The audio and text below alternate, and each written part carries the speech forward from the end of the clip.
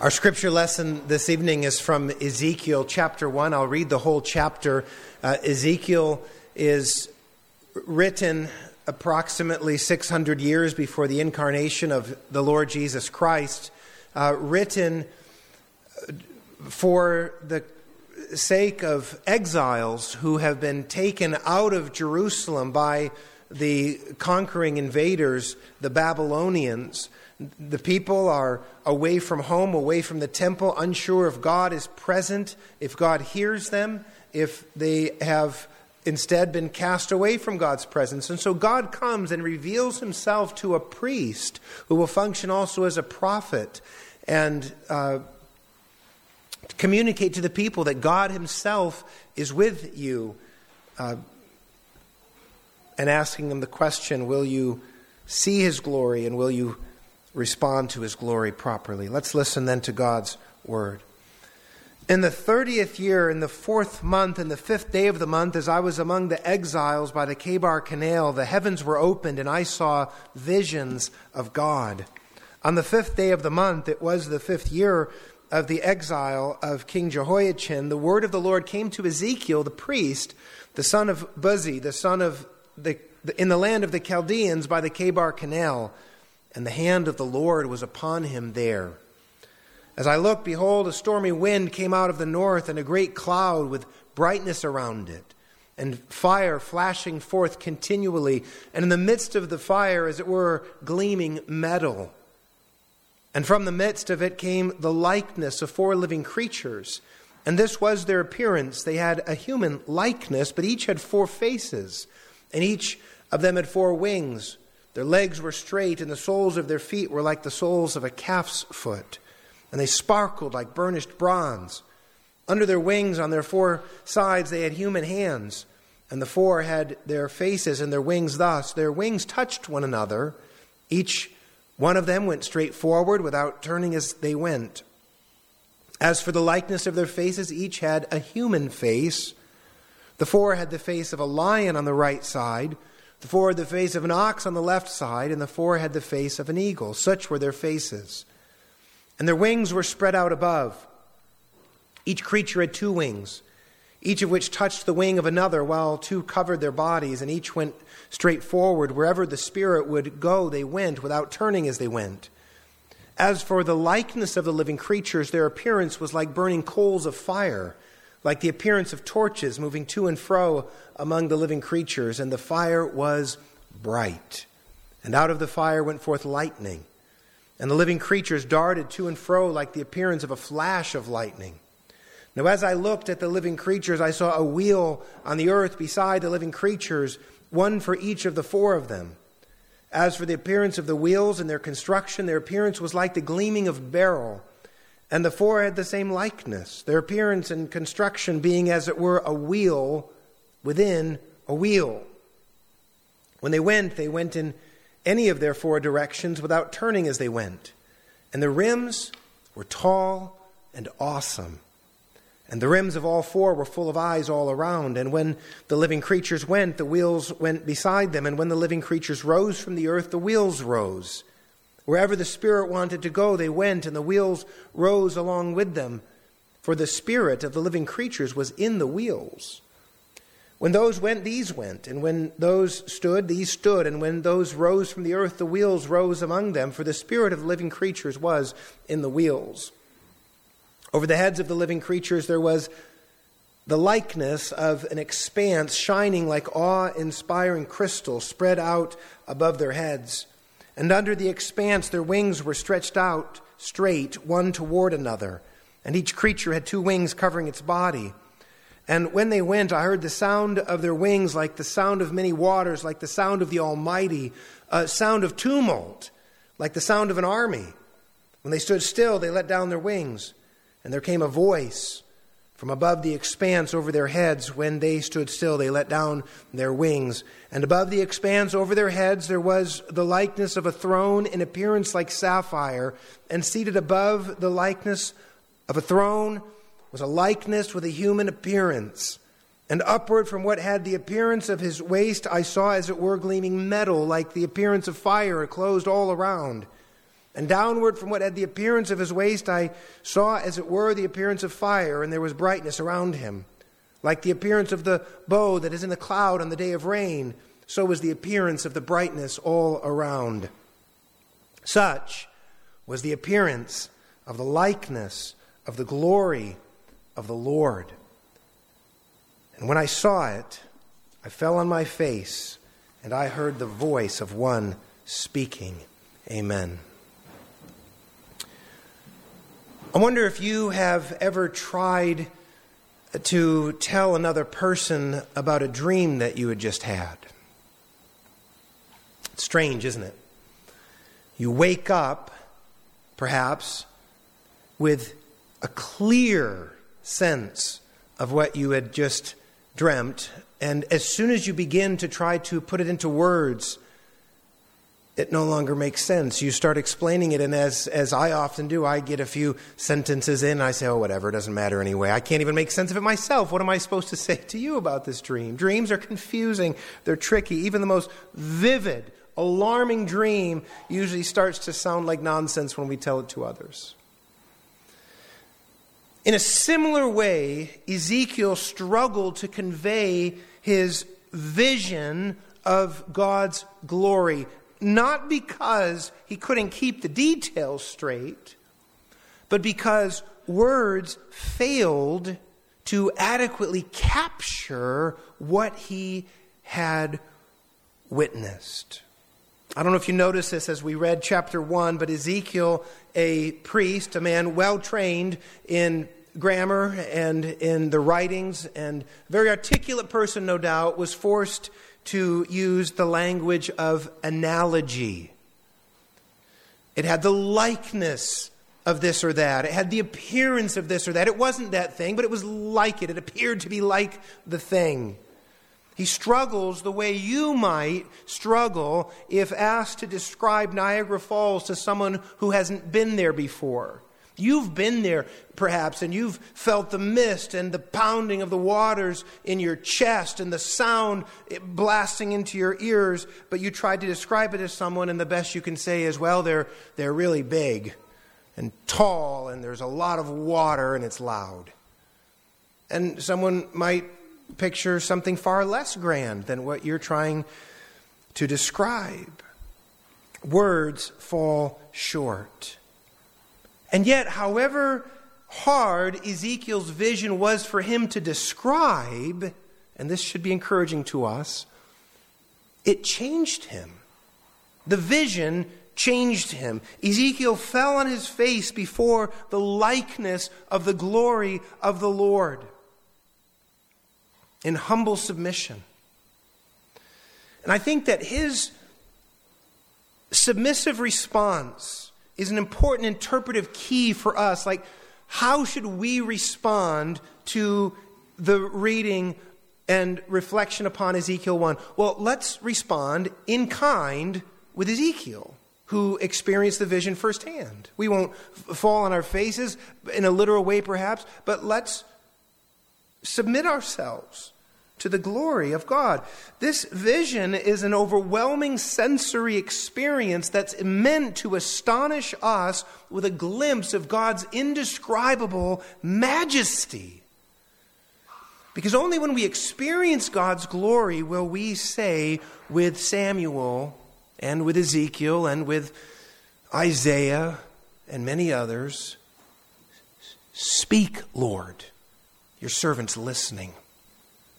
We see you, we hear you, and we want to respond to who you are and what you have to say." So let's approach this vision, this chapter in this way. Two things I want to consider with you this evening. First of all, we want to try to experience Ezekiel's vision. We've read it, so we've begun to experience it. We want to try to understand the vision as best we can. And then second, let's try to respond appropriately to that vision. So first, let's experience Ezekiel's vision. Let's walk through, again, trying to make sure we don't miss the sense of what Ezekiel experienced. First of all, after introducing the prophet and the context and the time and so on in the first three verses, Ezekiel first sees a fiery cloud and 4 living creatures. in verses 4 through 21. The swirling cloud was illuminated by fire radiating from its midst. Imagine standing in front of a tornado that is lit from within because of lightning flashing inside of it. The cloud must have been frightening. Something that any woman would have sensibly turned from and found cover for, but any man would have stood there probably too long or walked closer to get a better view. But this thing was a frightening reality for Ezekiel. But what caught his attention were the living creatures moving inside the fiery tornado.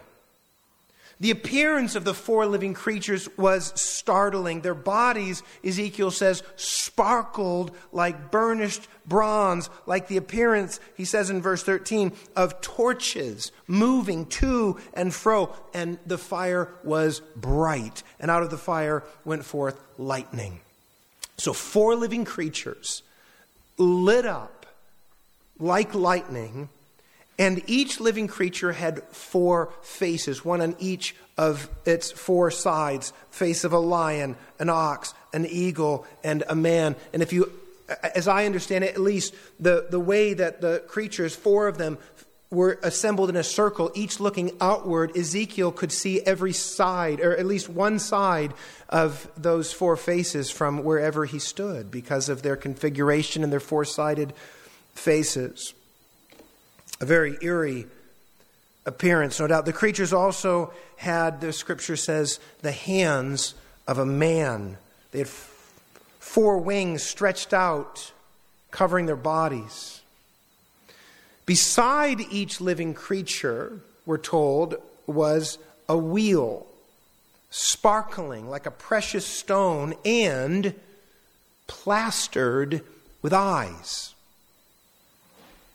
Its design of a wheel within a wheel, so two wheels bisecting one another, enabled it, because also being plastered with eyes, to see and move in any direction. Now understand, this is, we don't have to try to, like engineers or mechanics, try to figure out how these things would work. The symbolism here is meant to arrest our attention. But what Ezekiel senses is, I'm seeing, and this seeing thing can move in any direction effortlessly. I find it very interesting that Ezekiel was fully capable of getting very precise, definite measurements, as you find in the last several chapters, the measurements of the New Jerusalem and the New Temple and so on, so many cubits high and long and wide. But when he looks at these wheels, all he can say in verse 18 is that they were tall and awesome. He doesn't try to approximate height or width. He just says they were tall and they were awesome. Each living creature was so united to its wheel by a common spirit that each creature moved with its wheel. Verse 12 and verse 20, when one was lifted up from the earth, so was the other. The living creatures, we're told in verse 14, darted to and fro like the appearance of a flash of lightning. When the living creatures and the wheels moved, the noise, we're told in verse 24, was like the sound of many waters, perhaps like Niagara Falls dumping 3 million gallons of water every 2 seconds. And you know, if you stand next to that water, it's deafening, the volume, the sound produced from that volume of waters. And so Ezekiel sees this cloud, this windstorm, lightning inside, living creatures with strange faces and wings, connected with wheels, plastered with eyes, moving about like lightning. And you may think that would be enough to absolutely shock a man.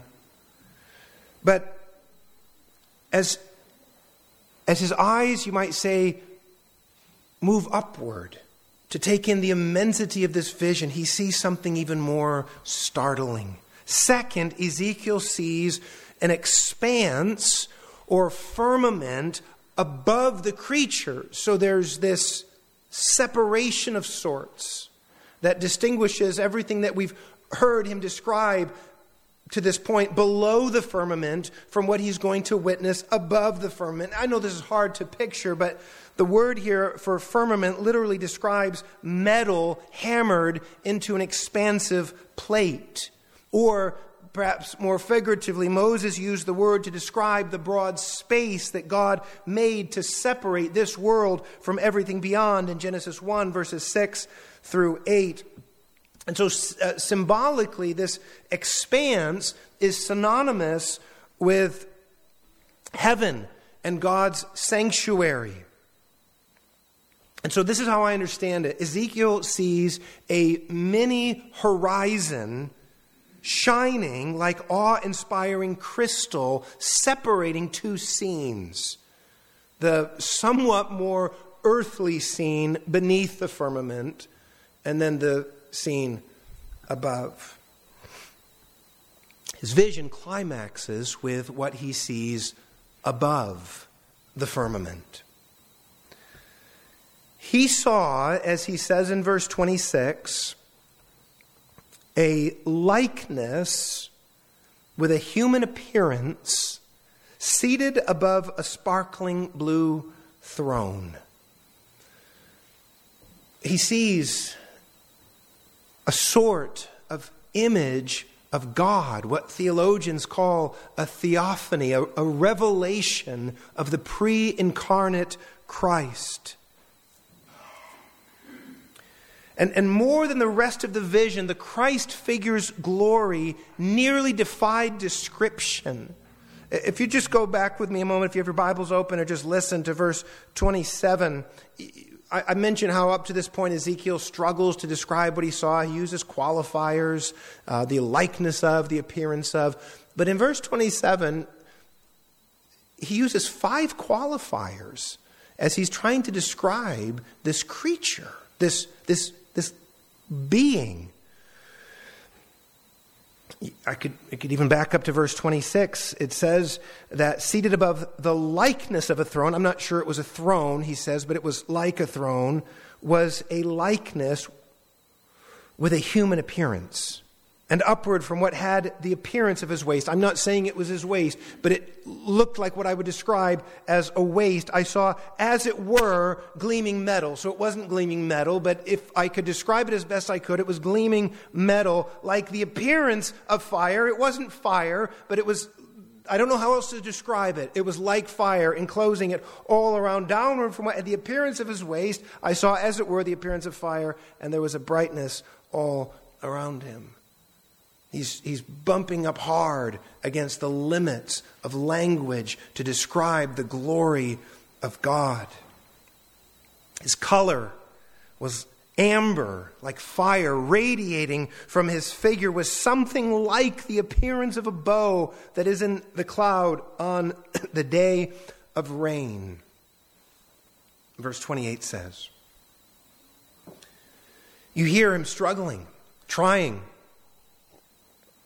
grasping at words.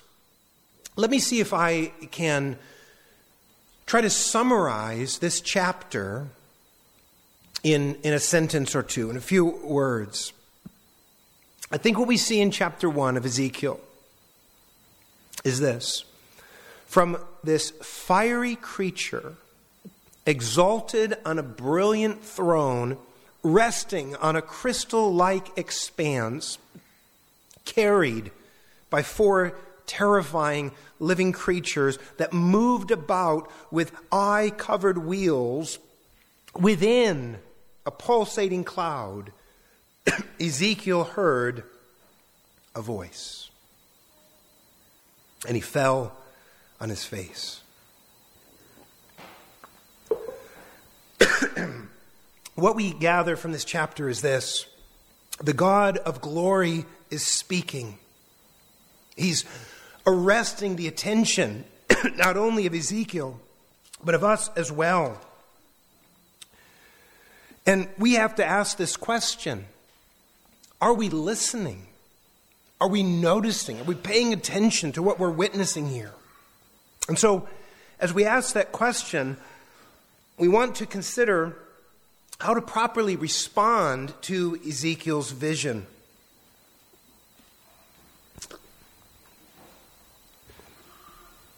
This vision of God's glory is meant, to confront us with truths about God that we have to know if we're going to truly hear him.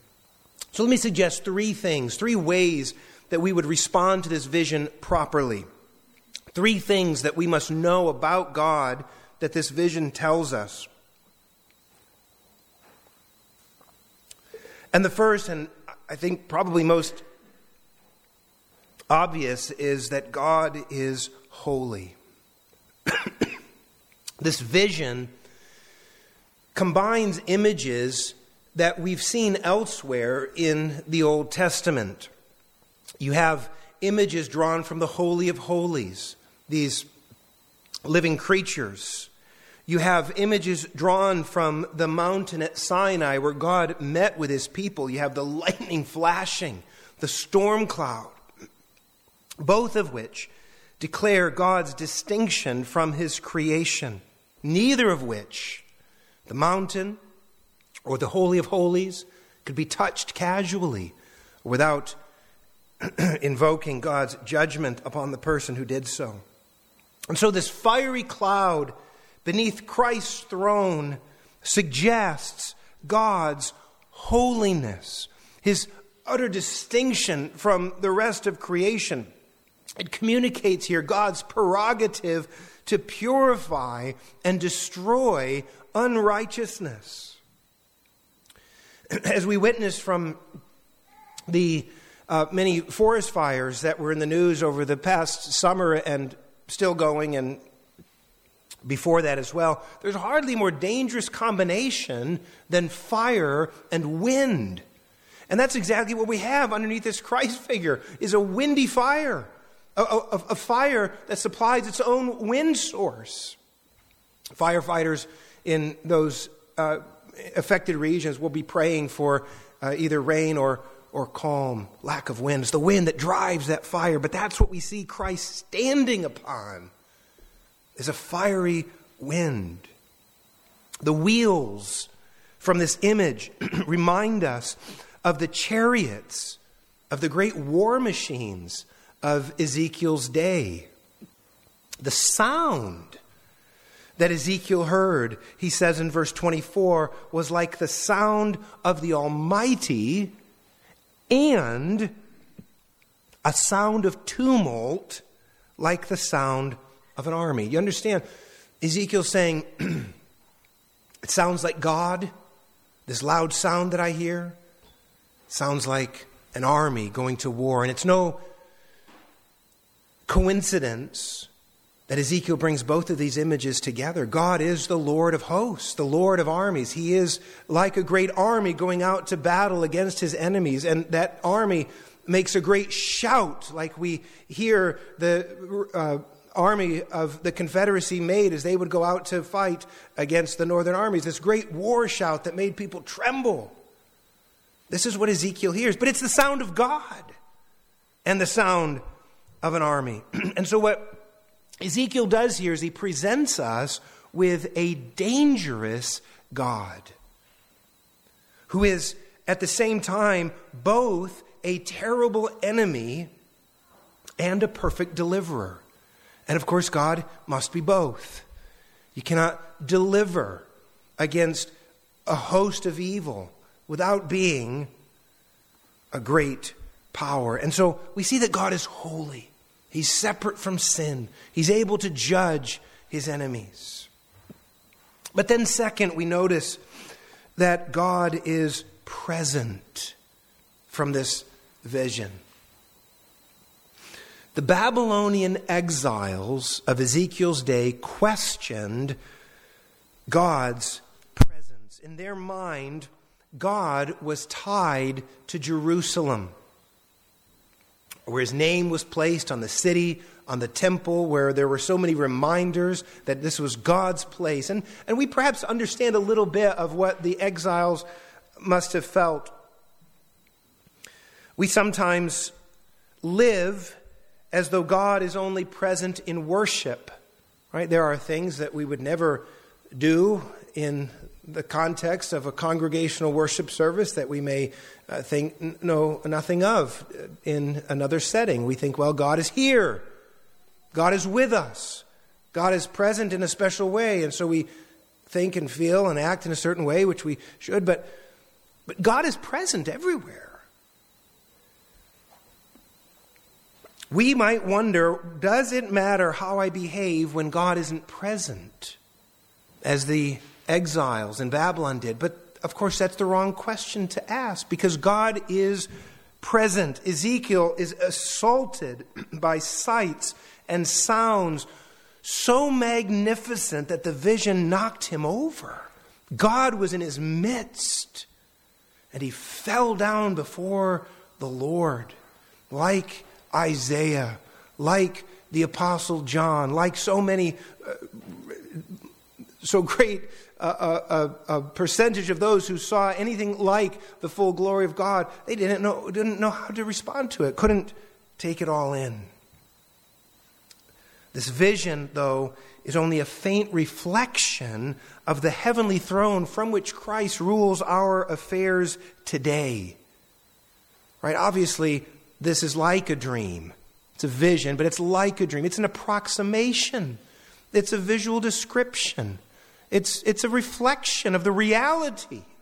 And so if we tremble at this vision, which we should recognize the reality is greater.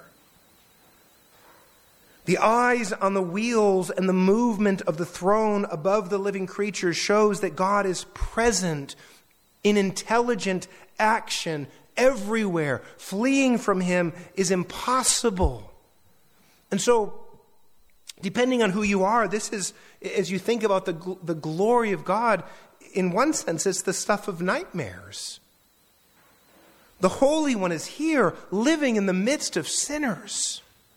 It's no wonder that Ezekiel fell down as if dead.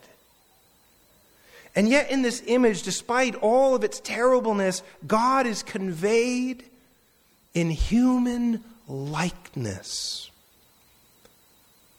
In human likeness, to show his interest in us and his sympathy toward us.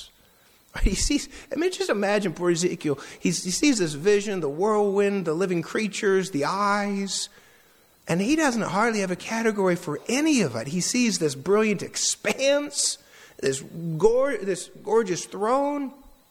I don't know what's going on. And then he keeps looking up and he says, I saw a creature with the appearance of a man. I knew it wasn't a man. I knew it wasn't just a man, an ordinary man, but I could relate. I knew how to describe it. This Christ figure is also shrouded in a rainbow, one of the most ancient of all covenant images, to convey his intention of peace toward all those who keep his covenant. And so what this passage teaches to us is that in Christ, the glorious God kneels to meet us and approaches us in terms of salvation, grace, and mercy. So we see a picture here of the Lord Jesus, not yet presented as humbly as we have in his birth and his incarnation, but we do see God made somewhat approachable. And yet, as we want to consider in the third application, what we learn from this passage about God is that he must be obeyed. He must be obeyed. In the next chapter, God commands Ezekiel to stand on his feet. He pulls him up, as it were, and says to him, speak my truth to a rebellious people. You see what God is doing? He knocks him over with this vision of his glory and then picks him up and says, now go and do my bidding. And what do you think Ezekiel does? Does he obey? Of course he obeys. He's witnessed something of the glory of God. Of course he obeys. The glory of God moves us into the world with obedience. This vision of Almighty God has just gripped him. How else could he respond?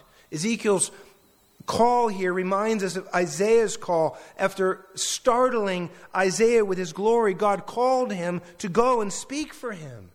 And the same sort of thing happened also in the New Testament in connection with the ministry of Jesus Christ. When Jesus' glory was momentarily unveiled on the Mount of Transfiguration, his disciples saw it, and the Bible says they were greatly afraid.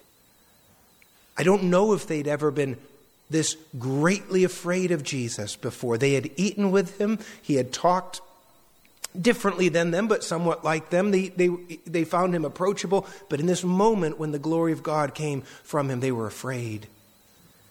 And yet, this experience that the disciples had on the Mount of Transfiguration revolutionized their journey of discipleship.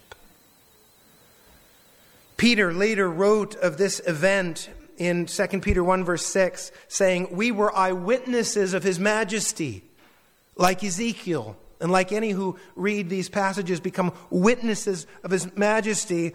And John put it this way in John 1 verse 14, "We beheld his glory."